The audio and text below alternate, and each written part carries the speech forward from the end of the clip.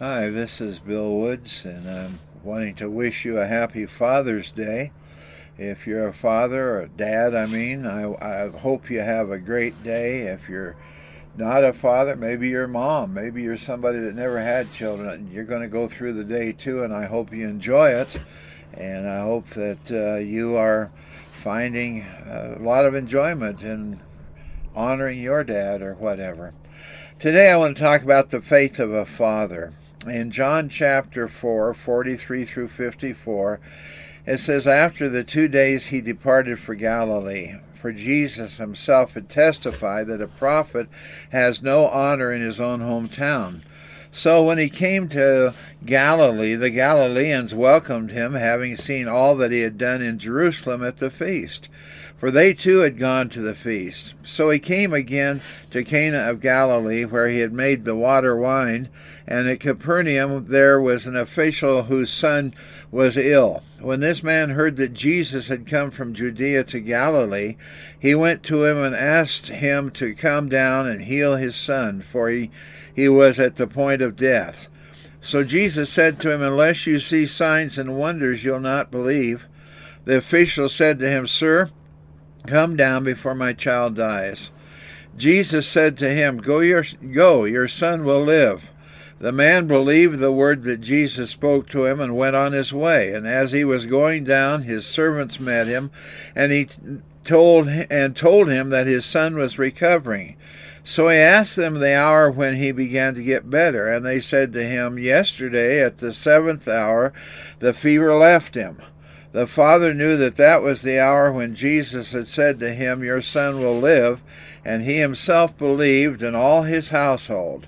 This was now the second sign that Jesus did when he had come from Judea to Galilee." I love the title of one of James Dobson's books, "Parenting Isn't for Cowards." As a dad, I learned raising kids isn't for the faint of heart. I had two beautiful daughters, but sometimes, you'd go through rough places and stuff, and Lord, I just hope I have the wisdom that you want me to have to make the decisions that I need to make. My daughters grew up to be beautiful women, and I praise God for that. A guy stopped at a grocery store on the way home from work to buy a couple things for his wife. He wandered aimlessly, searching for the needed groceries. He kept passing another shopper in almost every aisle. It was another dad trying to shop with a totally uncooperative 3-year-old boy in the cart. The first time they passed, the 3-year-old was asking over and over for a candy bar. Our guy couldn't hear the entire conversation. He just heard Dad say, "Now, Billy, this won't take long." In the next aisle, the 3-year-old's pleas had increased several octaves. Dad was quietly saying, "Billy, just calm down. We'll be done in a minute." They passed near the dairy case, and the kid was screaming uncontrollably. Dad was still keeping his cool. In a low voice, he was saying, "Billy, settle down. We're almost out of here." Dad and his son reached the checkout counter just ahead of our observer. He still gave no evidence of losing control. The boy was screaming and kicking. Dad was calmly saying over and over, "Billy, we'll be in the car in just a minute, and then everything will be okay." The bystander was impressed beyond words. This man had such control. He paid for the groceries and hurried to catch this amazing example of patience and self-control just in time to hear him say again, "Billy, we're done. It's going to be okay."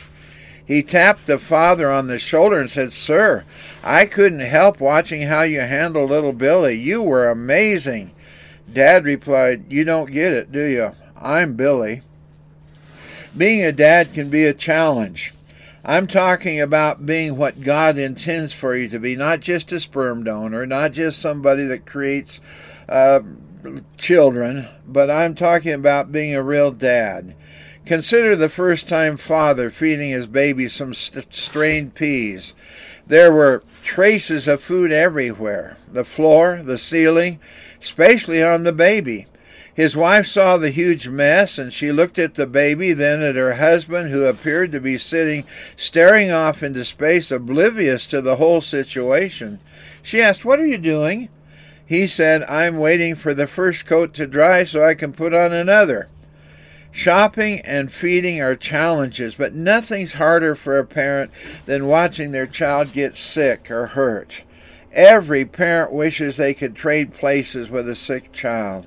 I remember when Tammy was just a very tiny little girl, and we were living in Grand Coulee, Washington, and somehow or other Tammy fell and bashed her mouth and was bleeding profusely, and we were scared to death. What do you do? And Marty put her in a high chair and handed her a baking powder biscuit, and I remember Tammy tried to eat that. The blood soaked in the biscuit. It was quite a sight to see her eating that bloody red biscuit. But finally, we got everything stopped, and we were so relieved that our little girl was going to be all right.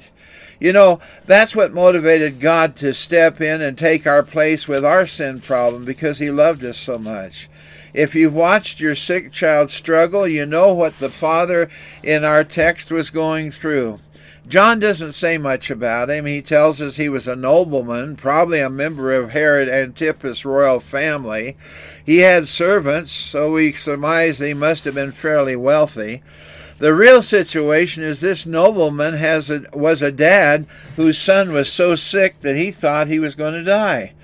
Wealth and rank don't mean much when your child is sick. This miracle teaches important lessons about the various levels of faith that some good and some bad have. Here are 5 different levels of faith. First level, miracle-seeking faith. Miracles may be the starting point for real faith, but often it's a dead end. This kind of faith is only as strong as the next miracle.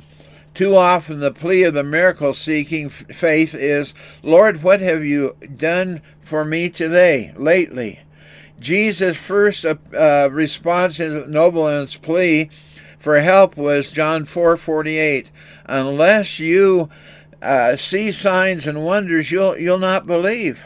This comment was actually aimed more at the public than at the Father, I think. What's wrong with faith that wants miracles? Well, first, it easily degenerates into testing God, as if we're offering God a deal, like saying, help me and I'll believe in you. This dad, was promising that he believed in Jesus already. I remember hearing about my dad making a promise during the Second World War. He was in the Philippines on the island of Leyte. He was under great fire. The enemy was coming down, and Dad and a bunch of soldiers were in a foxhole, and there were some of his buddies that had gotten shot and killed, and so Dad began to bargain with God, and he said, if you get me out of this situation, I will just give you my son. I'll let him be raised for you. When I heard that story, I thought, how generous. I mean, why didn't he make a commitment for himself? Why did he try to tie my life up? I mean, not that I mind living for God, but it seems like if he wanted something, he should have promised God he would live for him.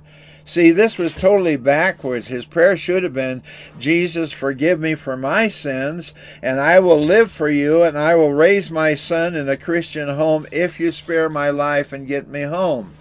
It's like telling God, if you measure up to my expectations, I will love you. God's love is unconditional. We should love and honor God without trying to put conditions on our love. The second level of faith is demanding miracles. And that can cause us to be easily deceived. Shallow people are bamboozled by every crook and charlatan. Skilled in magic and manipulation, they can convince people a lot of different things that aren't even true. There was a man that I had heard about living in Mesa, Arizona, that said he had the gift of healing, and people would go to him and he would pass his hands over the people and say some kind of phrases, and then he would charge them. That wasn't of God. Jesus warned that in the last days, Matthew 24:24, it says, for false Christs and false prophets will arise and perform great signs and wonders so as to lead astray, if possible, even the elect. What kind of faith? That kind of faith is seldom enough. Most people treat miracles, real or pretended, as if opportunity to demand another one. Kind of like, genie in a bottle. I'm going to rub the bottle. I want you to do a miracle. I've got 2 more coming. Miracle-seeking faith is never enough. Dad, your responsibility as head of your house is to provide safety and security for the physical, for the emotional, and for the spiritual well-being of your family. Find what's genuine and what isn't, and keep your family safe from those things that will lead them astray. Let me give you a hint. The most important thing that you can do is lead your family to Jesus Christ. Well, find out, what are they reading? What are they watching on television? Who are their friends? It's easy to sidestep your responsibility and just let mom raise the kids, but that's not her assignment. It's yours. The man in our text wanted Jesus to come to his house. Jesus didn't come. He did a long-distance miracle. Jesus performed the miracle the way he did to demonstrate God's power is everywhere. Faith is never about where you are, but who you turn to. The third level of faith is some people's faith is casual or academic. Praying and worshiping, providing a break from the routines of life, but God won't be put on a compartment that we drag him down only when we want him to come out and minister for us. I knew a man who claimed to be a Christian, but he never witnessed because he said it wasn't anybody's business what his relationship to God was. It didn't matter to them if he was saved. He only dragged God out when he was desperate. And I'll tell you what, he was a very shallow man. I doubt if he even knew Christ as his Savior. God is there 24/7, and he expects you to be a 24/7 Christian dad. Too many people keep religious matters on the fringe and miss what really matters. All of that changes as soon as life comes crashing in. I don't know if this man that came to Jesus for help had religion before, but now his son is dying and everything is changed. The father responded to Jesus' statement as if to say, I don't know anything about what other people are thinking or doing, or what signs they're demanding. I just want my son to get well. Can you help me? Notice the father's words. John said the nobleman's son was sick. The father spoke. The terminology changed. He said, my little boy is about to die. He was desperate. A desperate faith is better than a casual faith, but it's also dangerous because when we're desperate, we'll just grasp at anything or anybody that we think can help. I can't say strongly enough that your faith is only as effective as what you put your faith into. Desperate faith in the wrong thing always disappoints. It's kind of like, again, my dad, when he was old and getting close to death, he began to turn to psychics for information. What's going to happen to me? Am I going to get the lottery? All this kind of junk. I warned him, Dad, this is not a thing for you to do. This is not of God. But he still kept writing. Faith without God is mere superstition or gullibility. Desperate faith is one thing, blind faith is another. Too many dads are grasping at straws, hoping to find the right answer.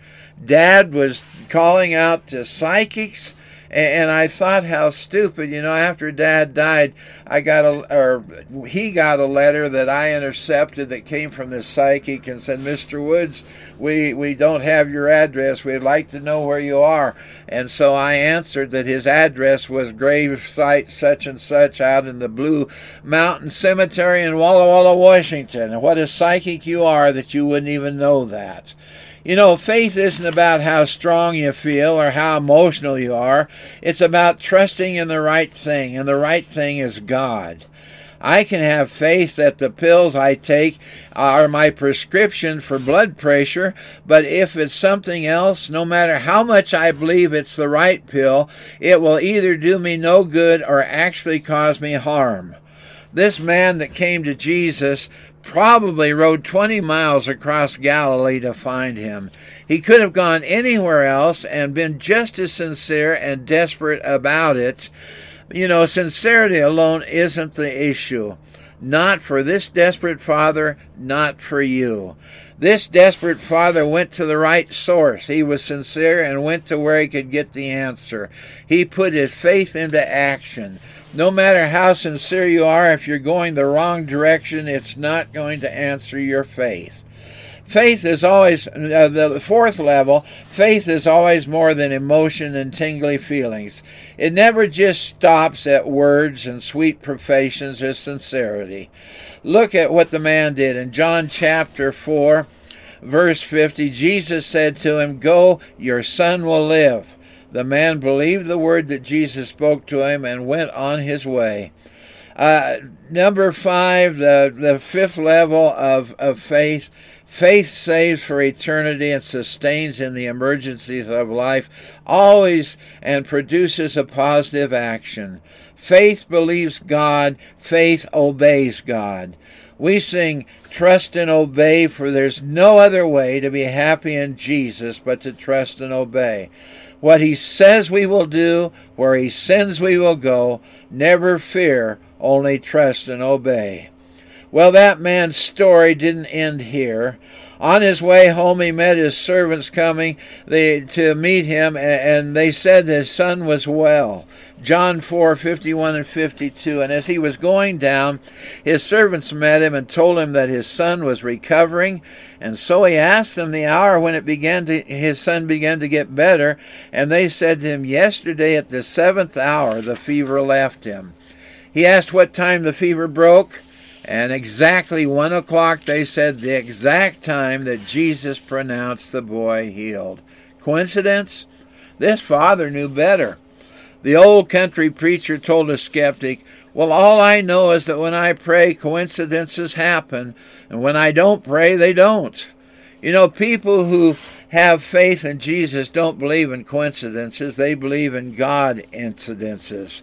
I believe God has every means to take care of what we ask him for, and it's not coincidence when God answers a prayer.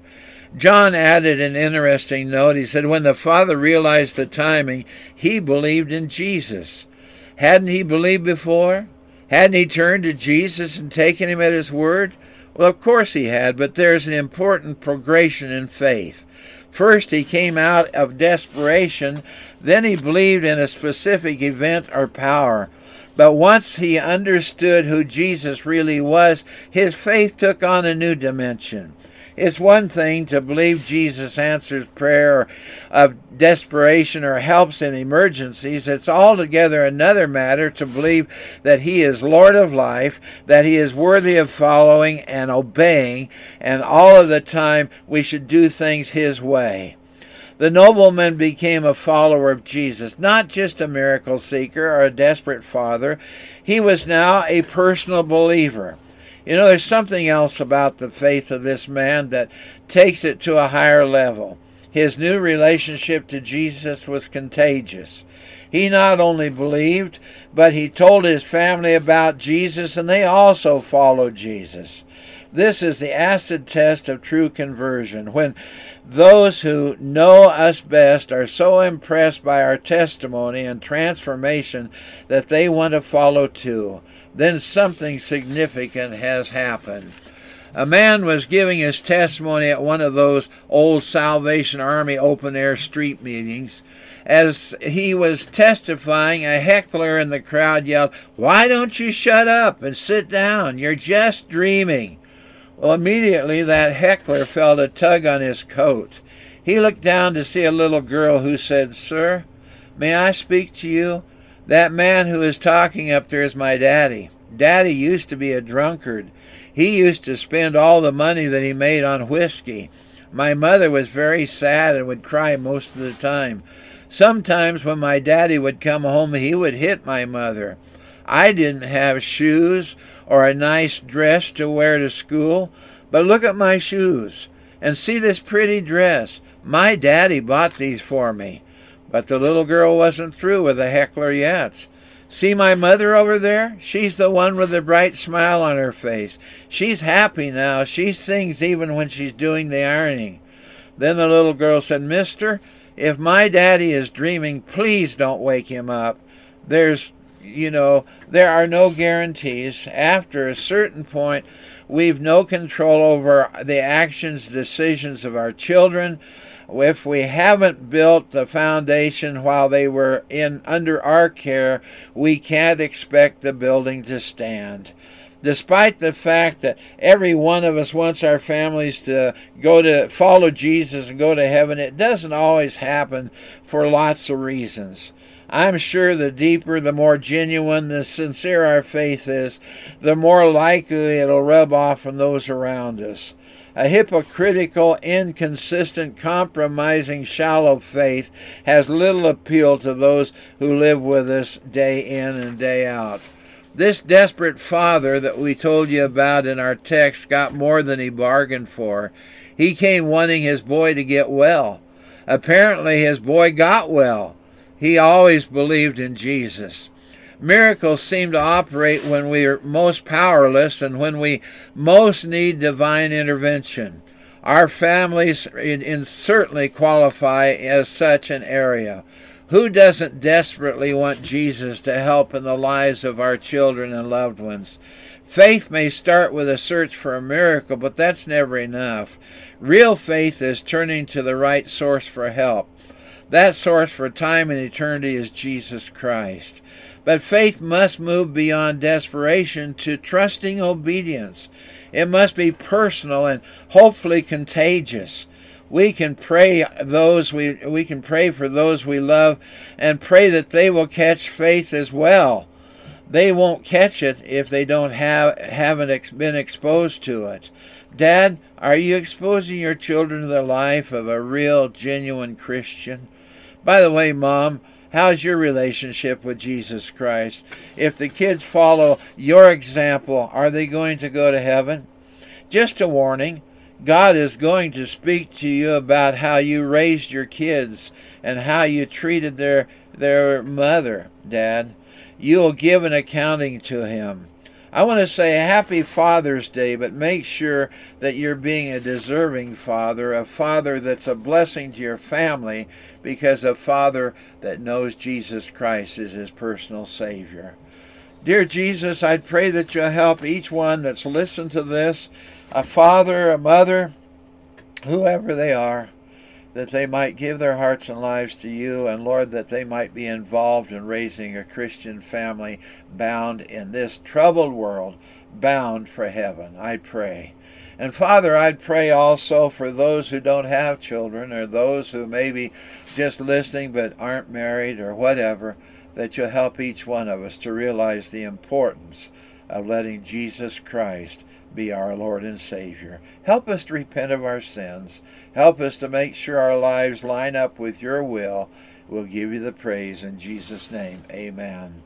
Listen, you know the routine. If you want to get in touch with me, you can call me on my phone, 623-845-2741. That will also work as a way to make a text for me. Actually, you can write me email if you want to. My Gmail actually is lowercase revwwoods@gmail.com. Or you can write me a physical letter to Box 4031, Sun Valley, Arizona, 86029. God bless you. I hope that you know him as your personal Savior, and I hope that this will be a fantastic Father's Day for all of you. God bless.